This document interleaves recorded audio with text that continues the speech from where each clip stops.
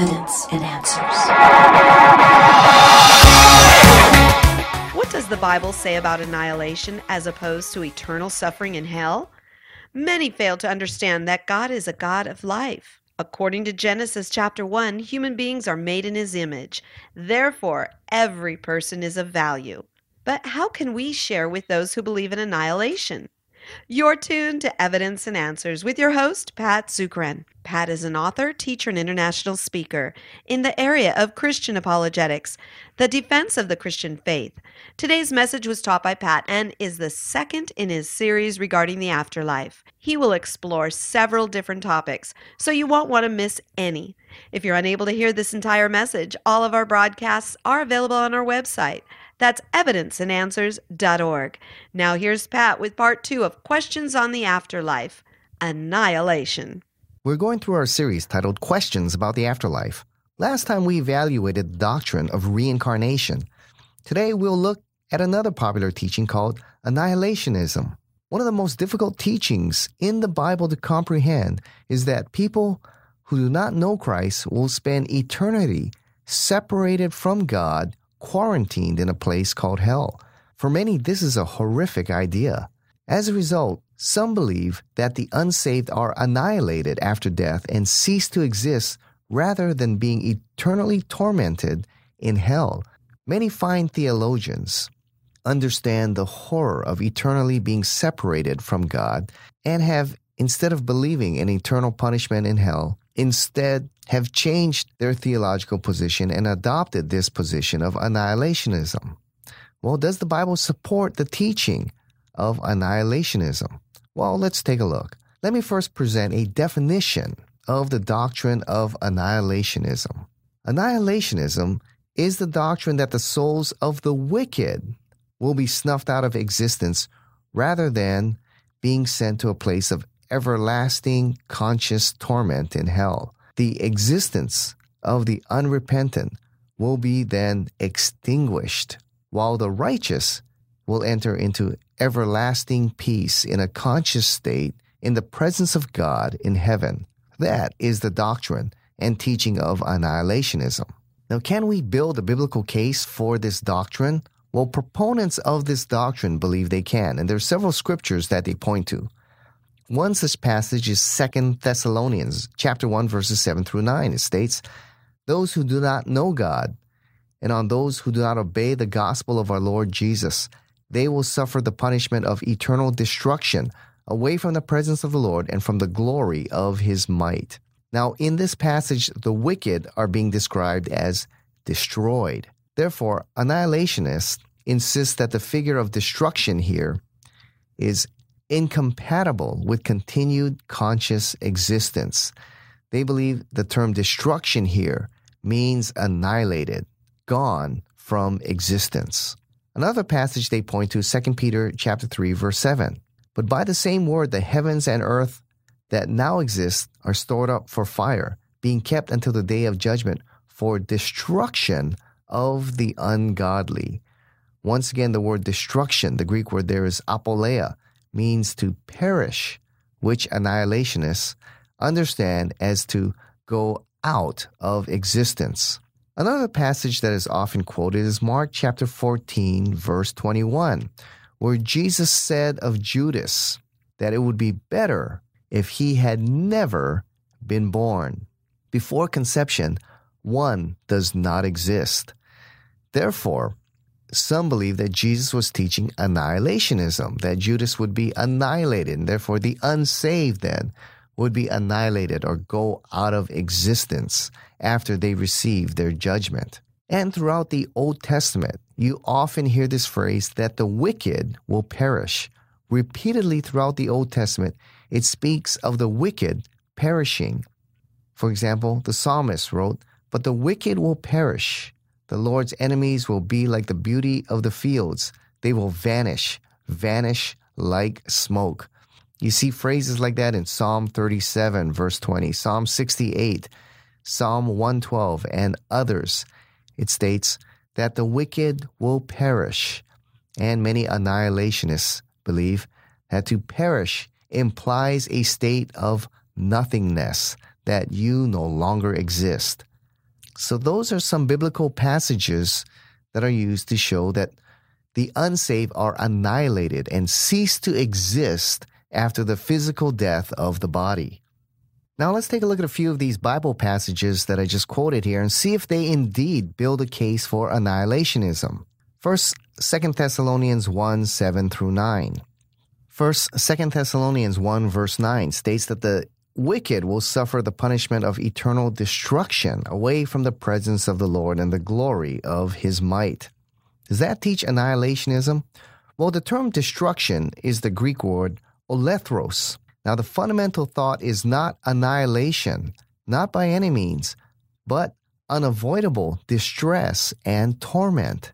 That's what it means there by destruction. Everlasting destruction would not be annihilation, for annihilation takes but an instant and it is soon over.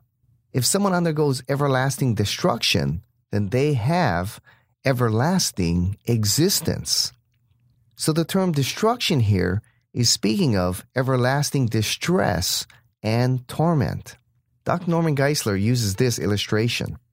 The cars in the junkyard have been destroyed, but they are not annihilated. They're simply beyond repair and unredeemable. That's the same condition we find the people who are in hell. They are in everlasting distress and torment. That's what it means when Paul writes that the unsaved are in a place of everlasting destruction. It does not mean annihilation. It just means unavoidable distress and torment. Now let's look at the second passage that was quoted here, 2 Peter 3:7. But by the same word, the heavens and earth that now exist are stored up for fire, but kept until the day of judgment and destruction of the ungodly here. Now, the Greek word for destruction in 2 Peter chapter 3, verse 7 is apoleia. In the New Testament, this word refers to the unsaved who, instead of becoming what they could have become, all is lost and ruined. All the joy and meaning and purpose that eternal life was ever meant to be is now lost and ruined. The complete word study dictionary of the New Testament states of the word apoleia. It says this, means to destroy, lose, perish, but must never be construed as meaning extinction. One dies physically when his spirit and his body separate. Neither the body becomes extinct nor the spirit. The body decomposes and ceases to exist in the form it was. The immaterial components, such as the soul, spirit, mind, and emotions, continue to exist. So examples of how the words apoleia, or destroy here, is used is found in several parables. For example, the parable of the lost sheep in Luke 15. The sheep that wandered away from the shepherd and the rest of the flock is called apoleia, lost. Not annihilated or extinct, but lost. In the following parable of the lost coin, it says that the woman had a valuable coin which was lost. Once again, it's that Greek word apoleia. Doesn't mean the coin was annihilated, but was lost.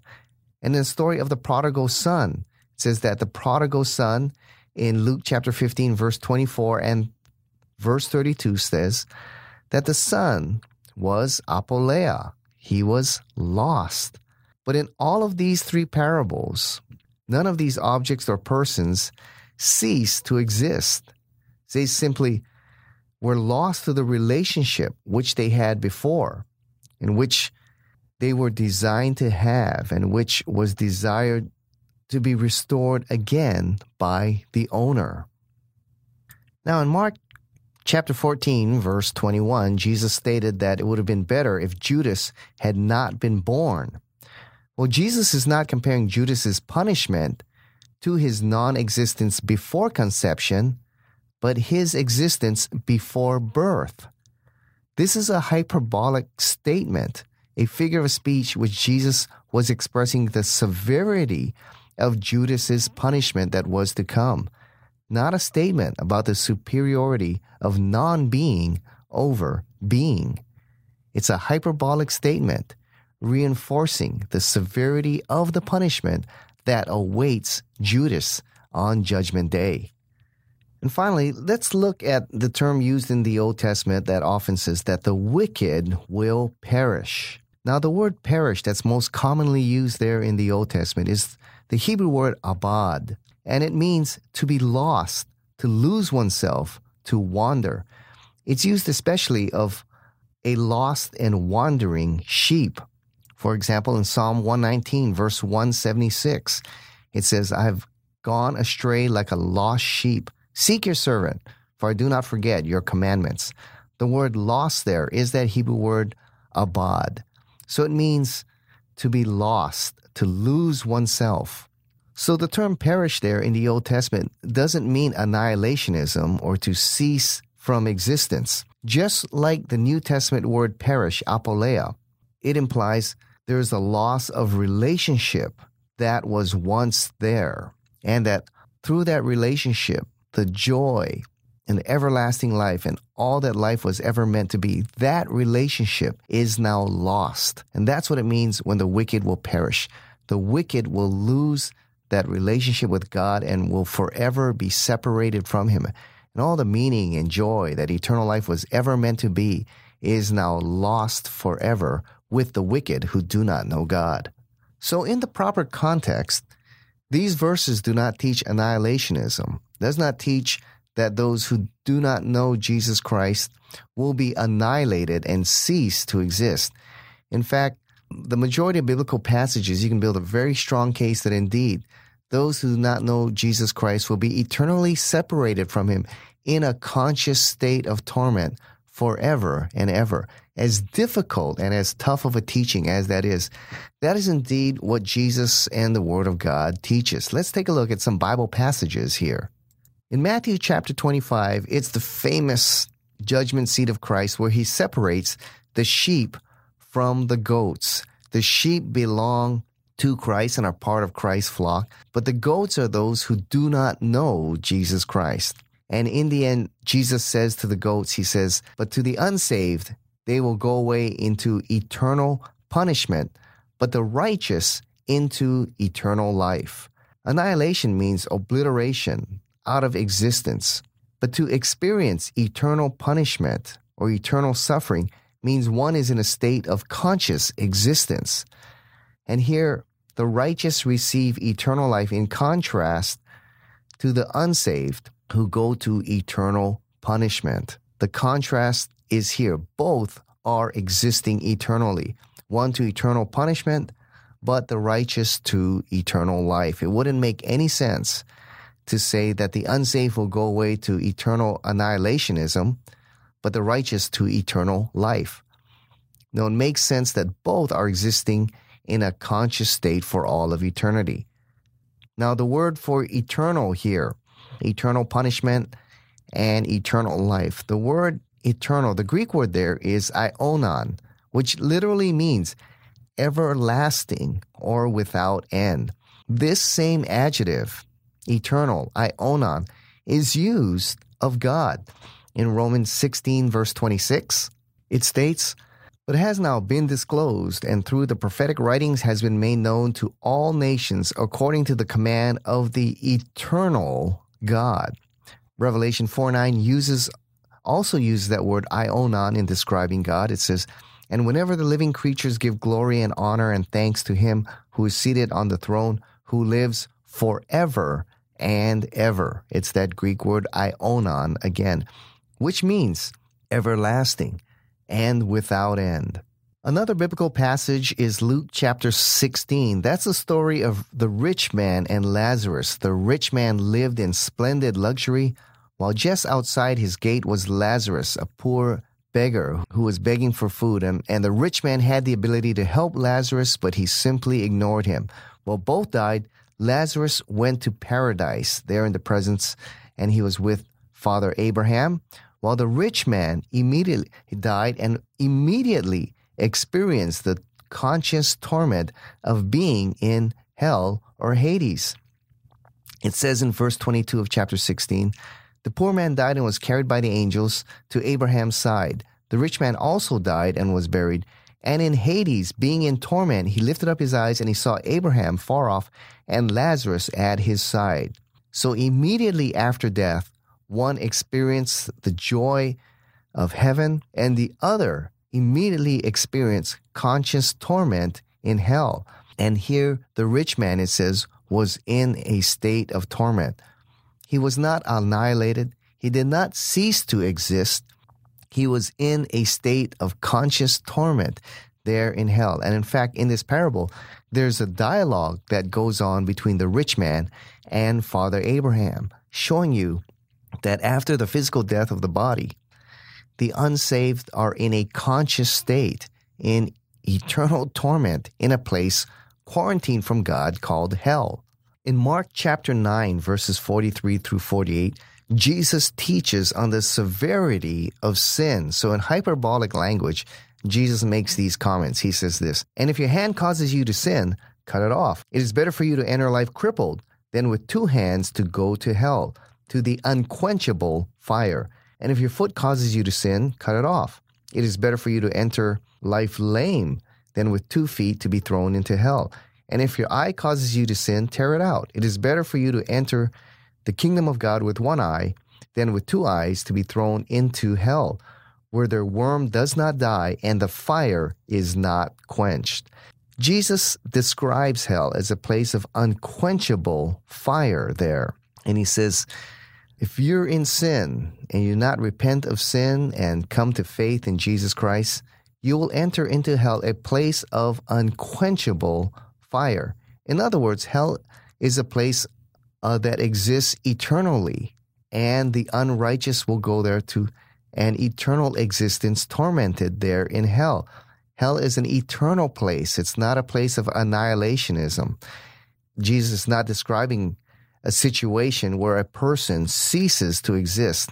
Hell is a real place, and it is an eternal prison for those who have not come to a saving faith in Jesus Christ. And he says, there in hell, the worm does not die, and the fire is not quenched, stating the eternal state of hell.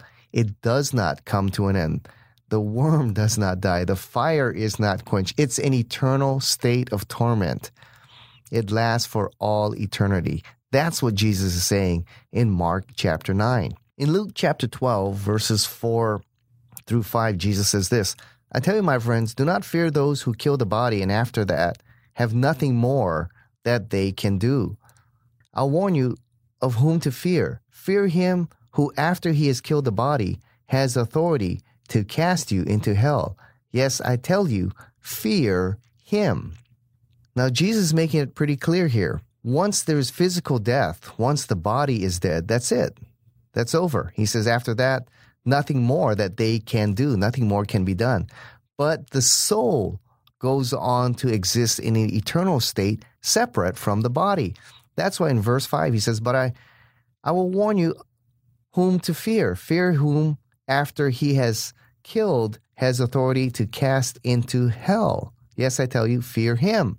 Jesus is warning that there's an immaterial part of us, the soul, that exists beyond the death of the body in an eternal state, which can be thrown into hell, which is everlasting.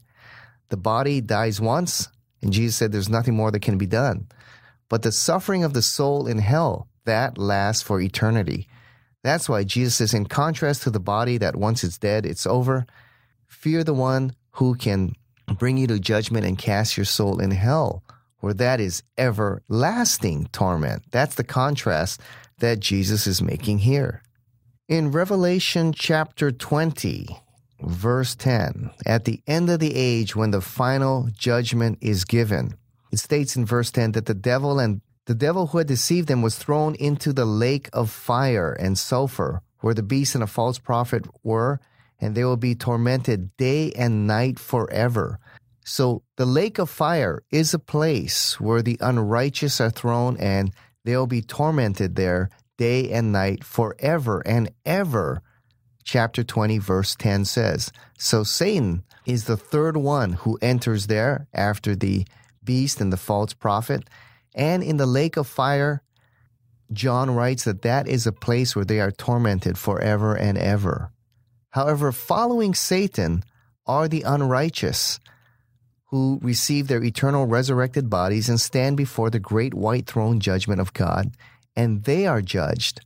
And in verse 15 of chapter 20, it states, "And if anyone's name was not found written in the book of life, he was also thrown into the lake of fire," which in verse 10, John said is a place of torment. Well, they will, like Satan, be tormented day and night forever and ever. It's a place of eternal punishment.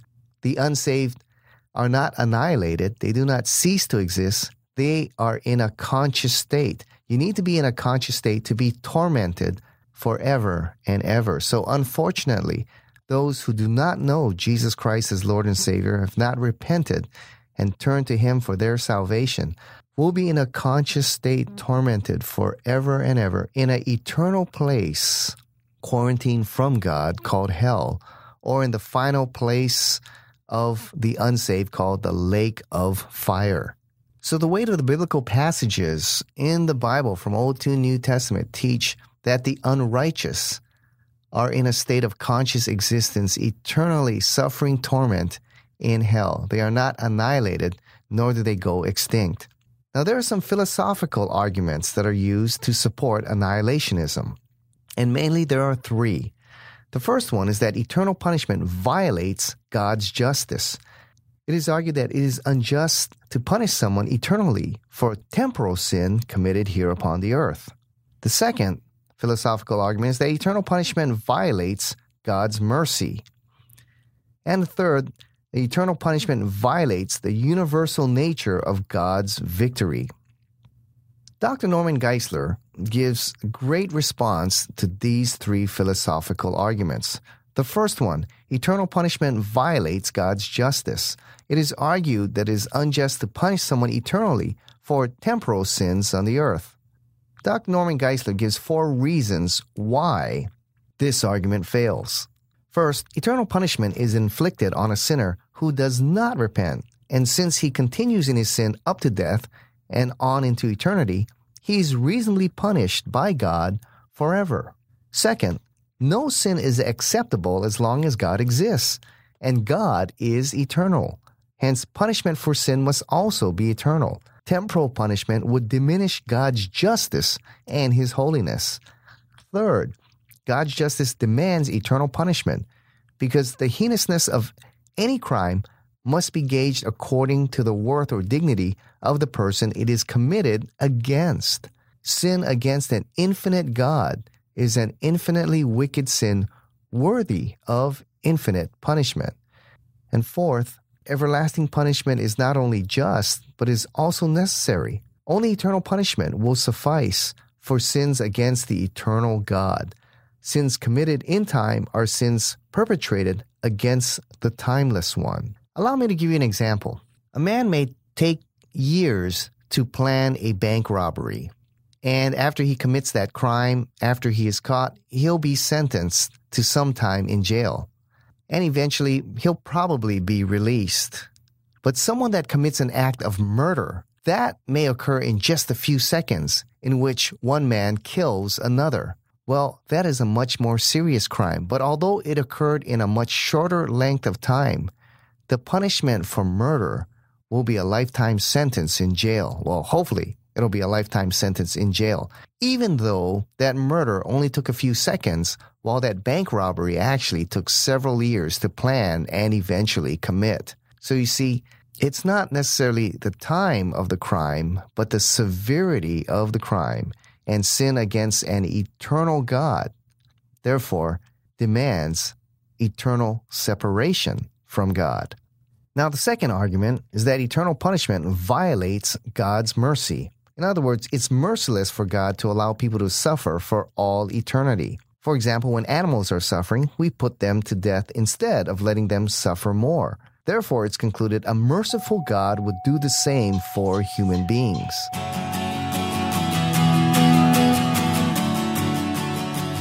Thank you for joining us here on Evidence and Answers radio broadcast. We hope you enjoyed Pat's show. If you find this broadcast to be a blessing, please consider partnering with us. Evidence and Answers relies on generous donations from you, our listeners. For the opportunity to donate and keep us on the air, you may do so right there online on the homepage of our website. Once again, that's evidenceandanswers.org. You'll also find we have a wide variety of resources available to you, including articles, Pat's books, and additional audio for you to listen to or download. Evidence and Answers is grateful for our key sponsor, Highland Capital Management, providing investors with alternative investment solutions. To learn more, visit them online at hcmlp.com. Join us again next time on the air or online as we provide reasons for faith and hope in Christ, right here on Evidence and Answers.